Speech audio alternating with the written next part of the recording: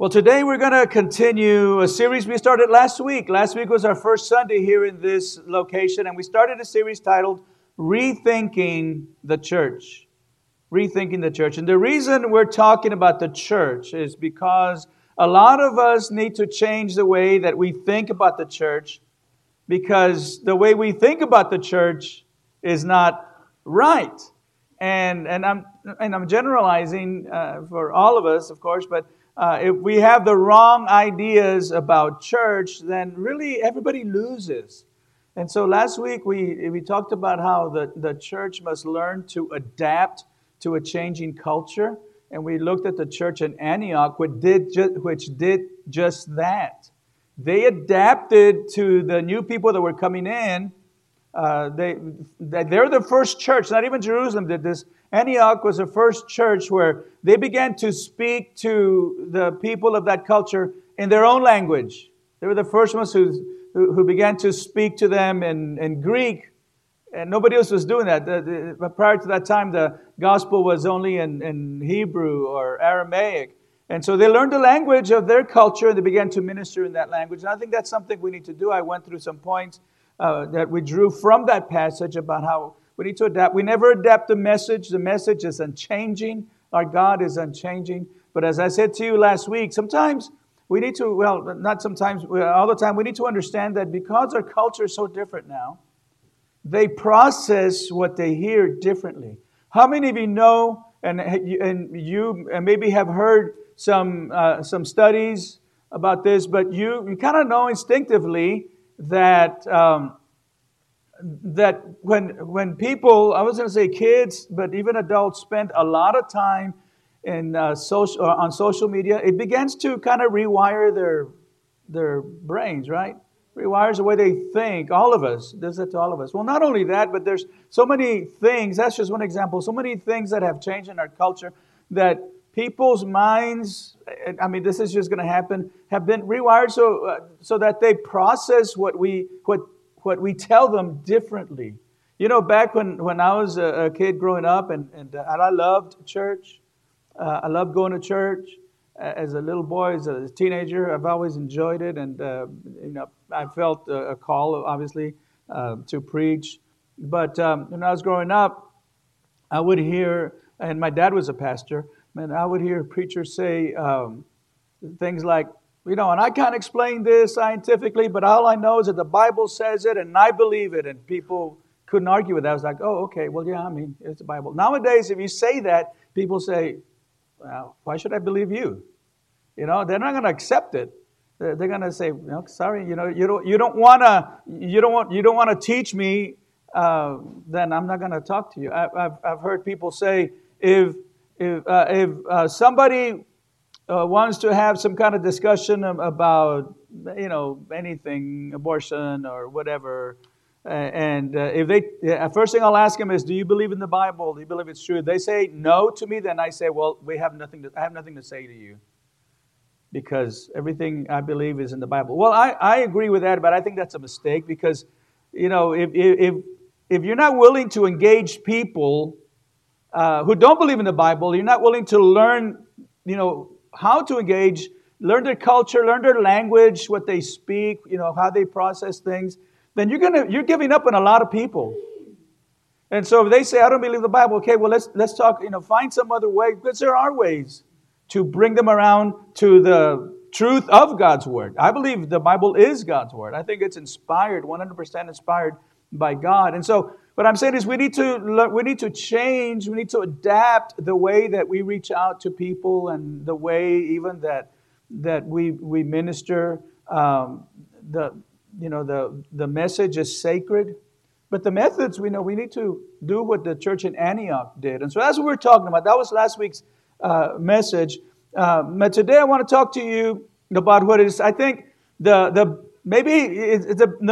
biggest and most radical change that we need to make about the way we think about the church, and that is this: don't go to church. Don't go to church. Now, I'm not suggesting that you no longer come to our worship gatherings here at Solid Rock. I'm not saying, okay, don't come anymore. we're shutting this thing down. But what I'm getting at is that a lot of people think of church like they think of going to the movies or going to a football game or going to get a cup of coffee with someone. They think of going to church in terms of, I'm going to go to this place, like you'd go to a movie. Now I'm going to go to this location. I'm going to do something fun, watch a movie, drink some coffee with my friends, or going to a football game. So I'm going to go to this location. I'm going to do something fun that I enjoy. And then when it's over, I'm going to get up and go home. Right? And that's the way we think of church. We're going to go to church. We're going to do something that we enjoy. I'm going to get up. We say, okay, today's Saturday. Tomorrow morning, I'm going to get up. I'm going to go to Solid Rock. I'm going to enjoy the music and the sermon. And then I'm going to get up and we're going to go home. Maybe we'll go out to eat first and we go home. Now, just to be clear, I hope you do enjoy the music and the sermon, but there is a lot more than that about the church. See, God's highest calling in your life isn't just for you to go to church. It's much better than that. I remember many years ago when I was a teenager, I was in high school, we had a little taco stand, right? South Texas, not burritos, so tacos. We had a little taco stand just catty corner to our church, and we lived in a parsonage next to the church, right there on Main Street in Robstown, Texas. And we used to go there often. They had good food, this little taco stand. And so my mom was there one time. I think we had stopped the family, and so we were all waiting to get our food. And so my mom overheard this conversation. I remember she said that it really bothered her, made her feel bad, this conversation with two women that were also waiting in line. And they were talking, regular conversation. Then one of them said, this was a Saturday night. One of them said that she had just gone to church that night. She said, I just came from Mass. She said, I just went to church. She said, I went to church tonight. I don't have to mess with it in the morning. And it just really bothered my mom. I mean, she said, it bothers me that people think of going to church as something that is a bother. Well, I mean, it's not just, she apparently was Catholic. It's not just Catholics. It's it's evangelicals. It's Pentecostals. That they just see going to church as something they do. And so you only see it as something you do, then obviously once in a while it's going to get in the way of something else you want to do. See how that works? If it's something you just do, then occasionally it might be that something might be happening that Sunday that you'd rather do, so you just don't go to church, or you go another time you won't be bothered. So to understand about why I'm saying to you, don't go to church, and why I'm saying to you that your greatest calling, God's greatest calling in your life isn't just for you to go to church, that it's much better than that. To understand that, we need to look again at what church really is. So let's rewind all the way back to the beginning, back to the first century, and especially to the churches that the Apostle Paul started. He was a church planner. He started many churches. But remember that before he did that, Paul was a man who at one time wasn't planting churches. He was trying to destroy churches. And then he met Jesus, and ironically, he ended up planting, like I said, many churches all over the Roman Empire. This man who wanted to destroy churches at one time. And in the congregations that Paul was starting, most of the members of these congregations were Gentiles, meaning that they were not Jewish, right? They were Gentiles. That was great because remember that Jesus had told his disciples to take the good news about him to the entire world.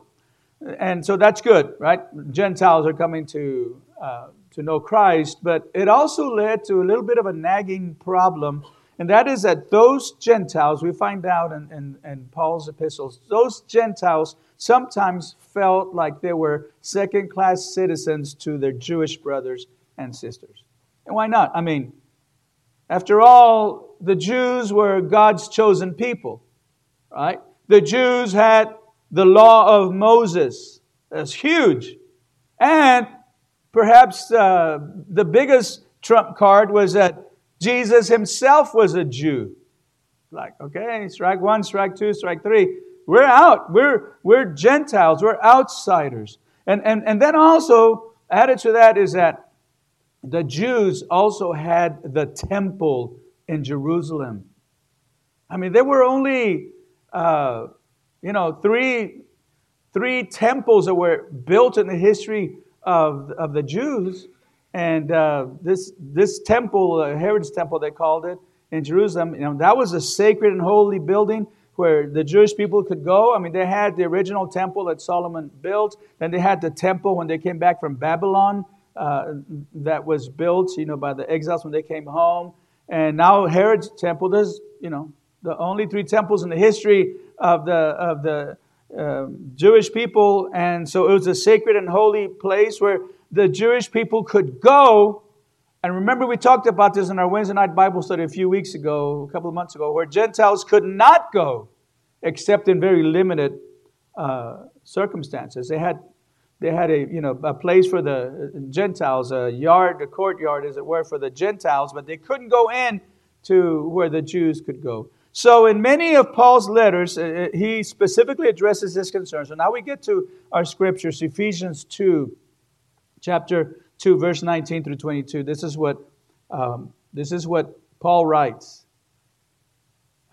Consequently, you are no longer foreigners and strangers, but fellow citizens with God's people, and also members of His household, built on the foundation of the apostles and prophets, with Christ Jesus Himself as the chief cornerstone. In Him, the whole building is joined together and rises to become a holy temple in the Lord.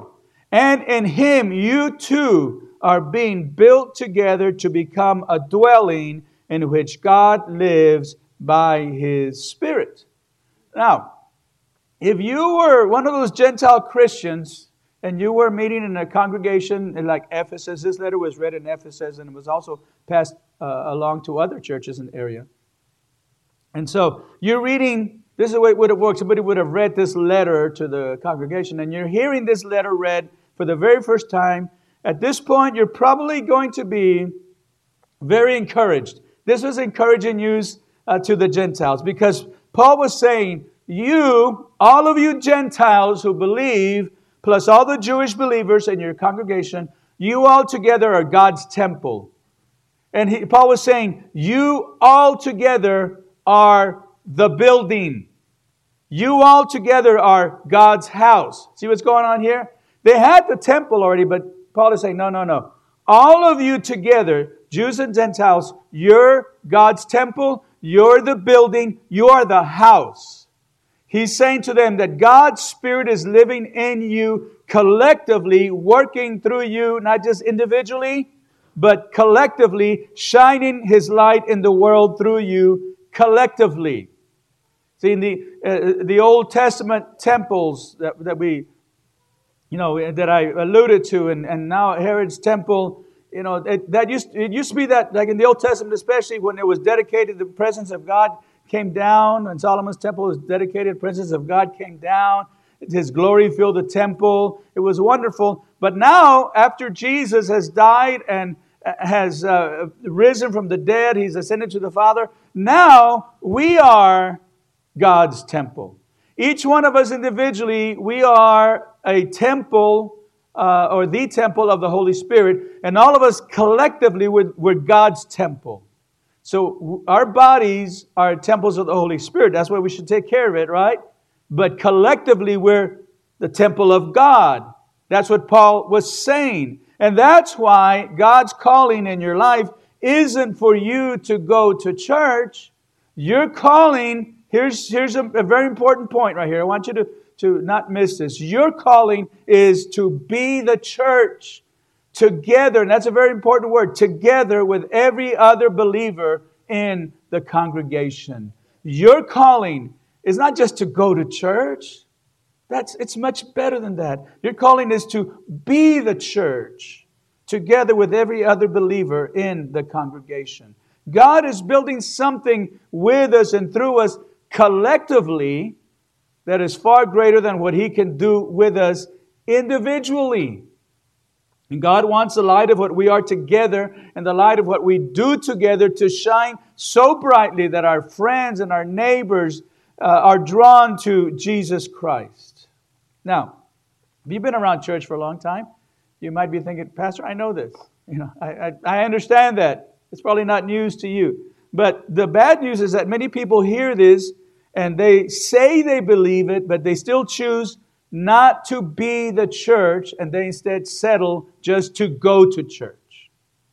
We have a phrase that we use, and I understand the phrase. It's not theologically correct, but if you use it, it's not a big deal. I use it sometimes. We say this is God's house, right? We're going to come to God's house. In reality, this is not God's house. God doesn't have a house anymore. There's no need for a temple, and we have to go to that temple to approach God. We have to go into the Holy of Holies. We are God's house. Now, this is God's house because we're here together. That's what makes this God's house. Any place we gather, in a building like this, in a small, tiny sanctuary on Coberland Street, in a school cafeteria on North Jefferson, that becomes God's house because we are the ones who make it God's house. And so, but people still, they know that, but they choose not to be the church, and they try to make up for it by simply going to church. And they might think along these lines. They might say, well, I'll let everybody else take care of, ministering in the church and serving. I'll just settle for going to church. After all, since all my sins are forgiven, I've been saved, I'm not going to hell, I'm going to heaven. That's good enough. That's really all I need. And that's true. That's true. But think about this. When you opt out of being the church together with other believers in the congregation, when you take a pass, there's a huge negative implication individually, personally. And this is one reason why I say that we lose. We as God's building, God's house, God's temple, we lose when individuals take a pass and they opt out of being the church. You lose if you opt out of being the church. And let me explain what I mean. Let's go to Psalm 92, verses 12 and 13. Psalm 92:12 reads like this: the righteous will flourish like a palm tree. They will grow like a cedar of Lebanon. Now here it is. Planted in the house of the Lord, they will flourish in the courts of our God. Planted in the house of the Lord, they will flourish in the courts of our God. Again, this phrase, the house of the Lord, doesn't refer to a physical building. It doesn't refer to a physical building. But first, let's talk about flourishing. Flourishing or flourish isn't a word that we use very often, is it? When was the last time that somebody saw you somewhere, hey, how you doing? And you said, man, I'm just flourishing. Have you done that? Try that today. See what happens. We're going to say, you're weird. That's what you're doing. You're flourishing in weirdness. We don't do that, right? It's not a word we use, but it really is a great word because flourishing is a word that describes the kind of life that you want to have, that I want to have, the kind of life, in fact, that God wants us to have. He wants us to be flourishing. We were made for flourishing. Flourishing means to be thriving. How many of you want to be thriving in what you do? Flourishing means growing, a healthy growth. I like a plant that's growing healthy. I don't know a lot about plants, but I do know that when I see a dead plant, it doesn't look like it's flourishing. Right? Many years ago, my two daughters, when they were, Beth and Kelly, when they were in high school, they used to babysit some children, brother and sister, whose dad was a doctor in town. And so this couple, a very nice couple and very nice house in town, so they would go. And they'd also, when they were babysitting, they would also house sit. And the doctor, I think it was a husband, had a lot of plants. And so he would ask him to water the plants, and he left very detailed instructions. And so one time I went with him to go water the plants, and I thought I'd help them. And so there was one particular plant in his office, I believe, home office, that it was big and hardy, it was healthy, and I watered it a lot. And then afterwards, I looked at the instructions.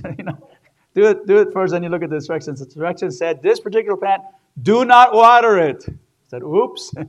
So for those of you who house sit, read the instructions first. So we used to joke that he probably had to take it outside. It got so big. But you can tell when it's flourishing, it's prospering. Flourish means to thrive, to grow, to prosper. It means to be at peace emotionally and relationally and spiritually. Flourishing means to be able to bless others because you yourself are being blessed.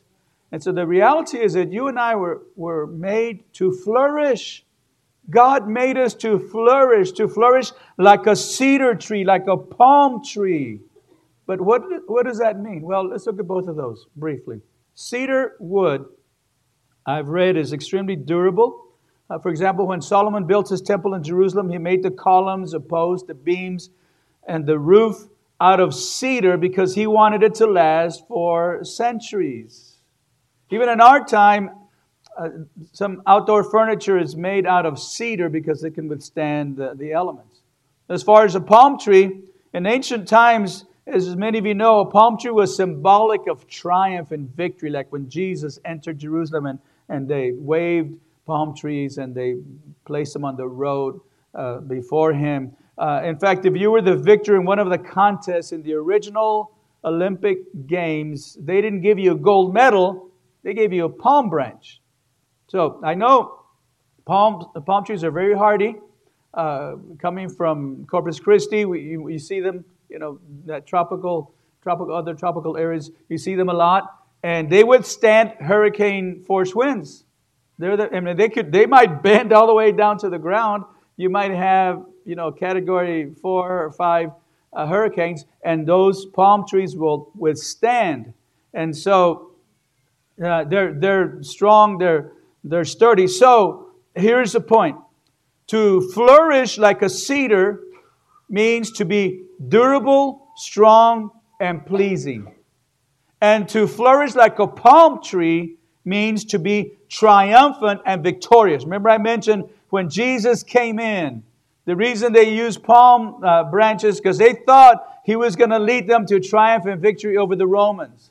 So to flourish like a cedar means to be durable, strong, and pleasing. To flourish like a palm or palm tree means to be triumphant and victorious. And in addition to that, both of these trees are evergreens, which means they're always flourishing, always growing, always bearing fruit. There's always life coming from these trees.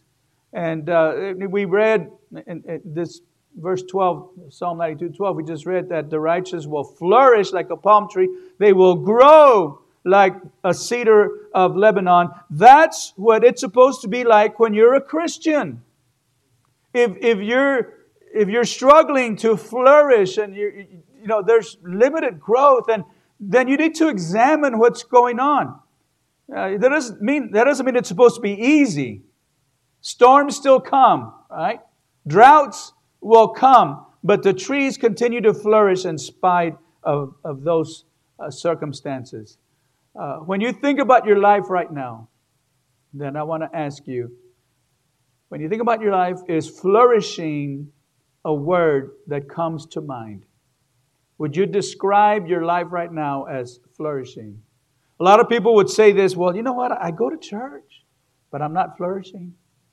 I go to church, but I can't say I'm flourishing. Have you ever heard this? People say this, I go to church, but I don't get anything out of it. All right? But the Bible doesn't say that those who go to church are going to flourish. It says those who are planted in the house of the Lord will flourish. There's a huge difference because going to church isn't the same as being planted in the church. Big difference. And you can hear the difference in the way many of us talk about church. I say many of us, many people talk about church. For example, there's some people that might get up on a Sunday morning and say, the husband says, honey, are we going to go to church today? I've been thinking, I've got a lot to do. I'm kind of busy. There's a lot going on. Or they might say, the kids have a game this weekend and we're going to go to church this Sunday because, soccer or basketball or volleyball, whatever. Or, it's kind of tired. We're kind of tired. Man, it's been a busy week. We're worn out. What do you think? Do you want to go to church? I don't know. Do you? Now, when you're planted, you don't say that. When you're just going to church, you say that. You say, well, I don't know, should we? But when you're planted in the house of God, when you are the church, when you're being the church, you don't talk that way because church isn't a destination. Church is who you are. And gathering together to be collectively the house of God is what we do. This is what we do. We'll do it any place.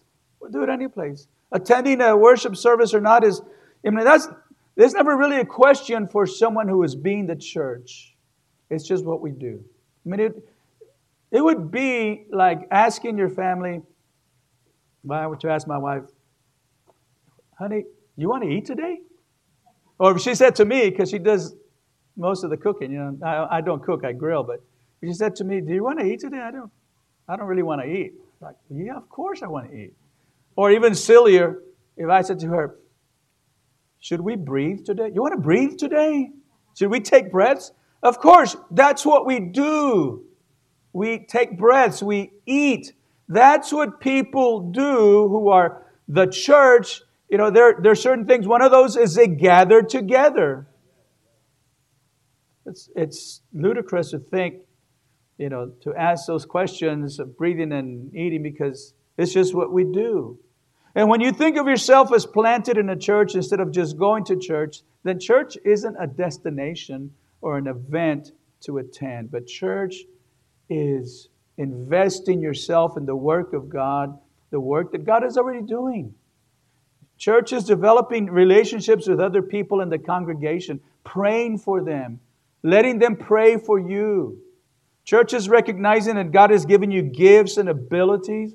Maybe God has given you financial resources, and church is using those things to advance the mission of God and the mission of the church that God established here on earth.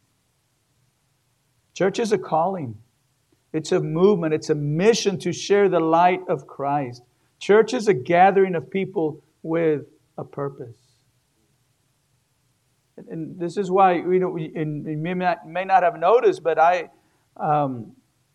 will say, we refer to our worship gathering, and we thanks for coming as we gather together, and instead of saying thanks for coming to church, because you are the church and you're God's temple when we gather together. Two great things happen, and I'll finish with this. Two great things happen when you're planted in the house of the Lord, when you are being the church.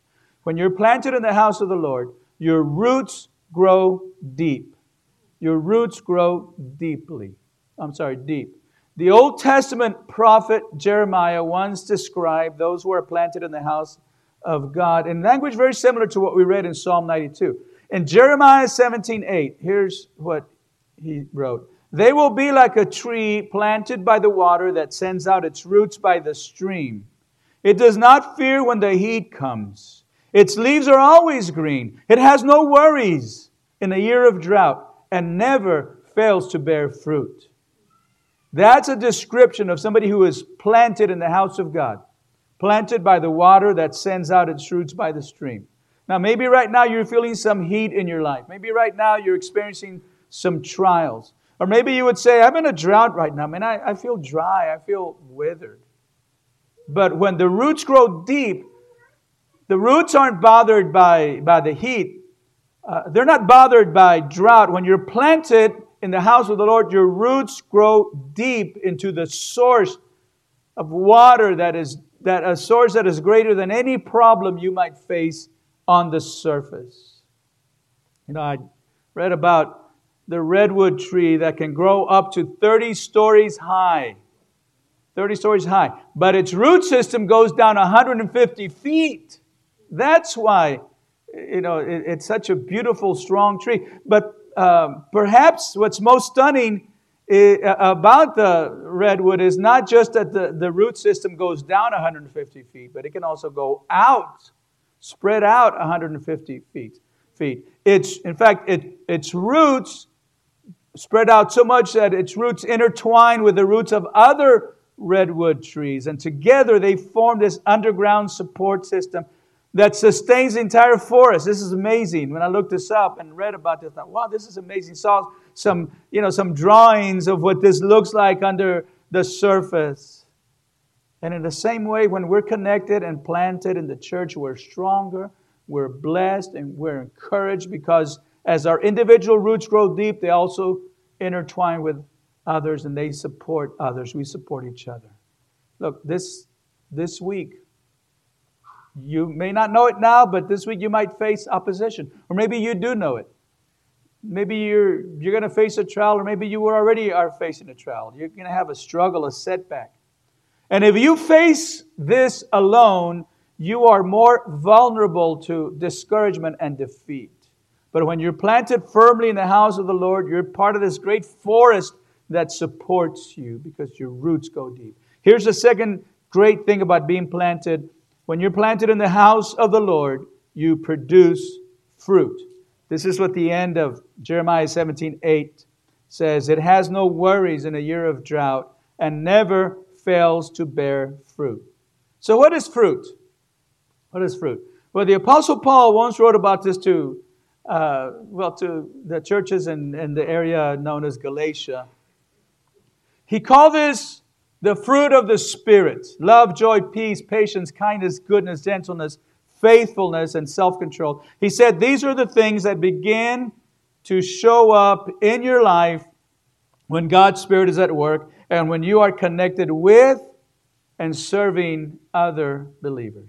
When we're all planted together, we serve one another. We care for one another. We love one another. We use our gifts for one another. And as a result, we're encouraged in ways that otherwise we might not be encouraged to keep following Jesus. And when that happens, everybody grows to be a little bit more like Jesus. When we allow the fruit of the Spirit, we're planted in the house of God, and then we produce fruit, the fruit of the Spirit, and it becomes more prevalent, more obvious, and it becomes stronger. When you're planted, when church is more than a place you go, your roots grow deep and you produce fruit that makes a difference in others. So here's the question. Are you planted in the house of the Lord, or are you just going to church? Don't go to church. Be planted. Be the church.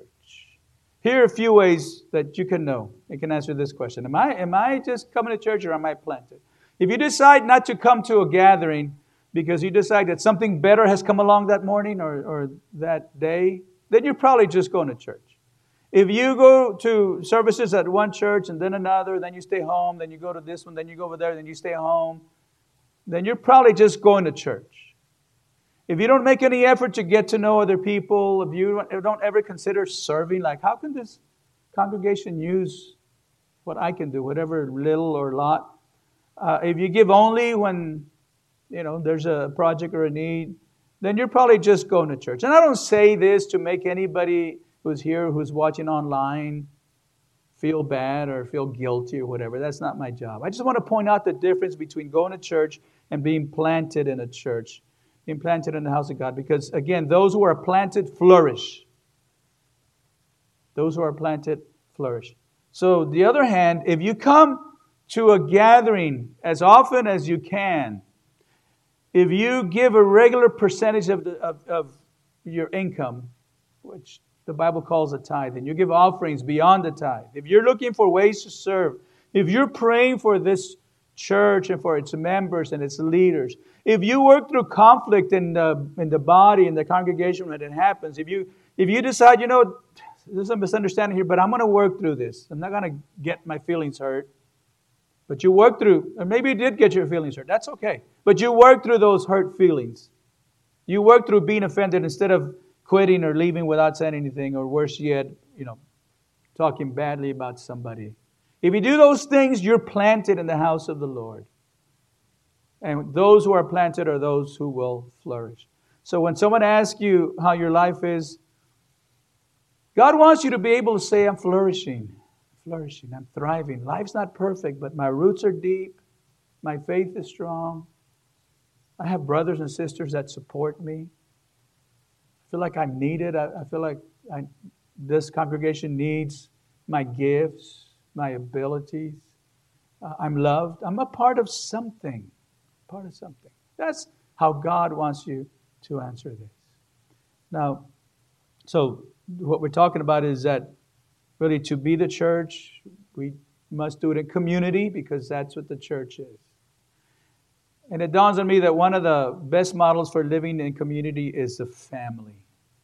Right? And this being Father's Day, it's a great time for us to renew our commitment as a family to each other. This is a great time for husbands to renew your commitment to your family, wives to your family, to your children, and together come to worship. Together, come be the church. Or when we go out, and I'm just basically talking about our gatherings, but there's so much more than the church does. To go out and minister to the community, right? To let God's light shine in this world. The best way to do that is the community of the family. If we have a strong family, we have strong families, we're going to have a strong church. So today as we conclude, I want us to pray, and then I want us to sing a song that we have sung for years here at Solid Rock Church, for years. The family prayer song. It's a song that calls all of us as a family to make a commitment to serve God and be the church as a family. So I'm going to invite you to stand as we go to the Lord in prayer. Father, we're grateful for your word and for what your word teaches us.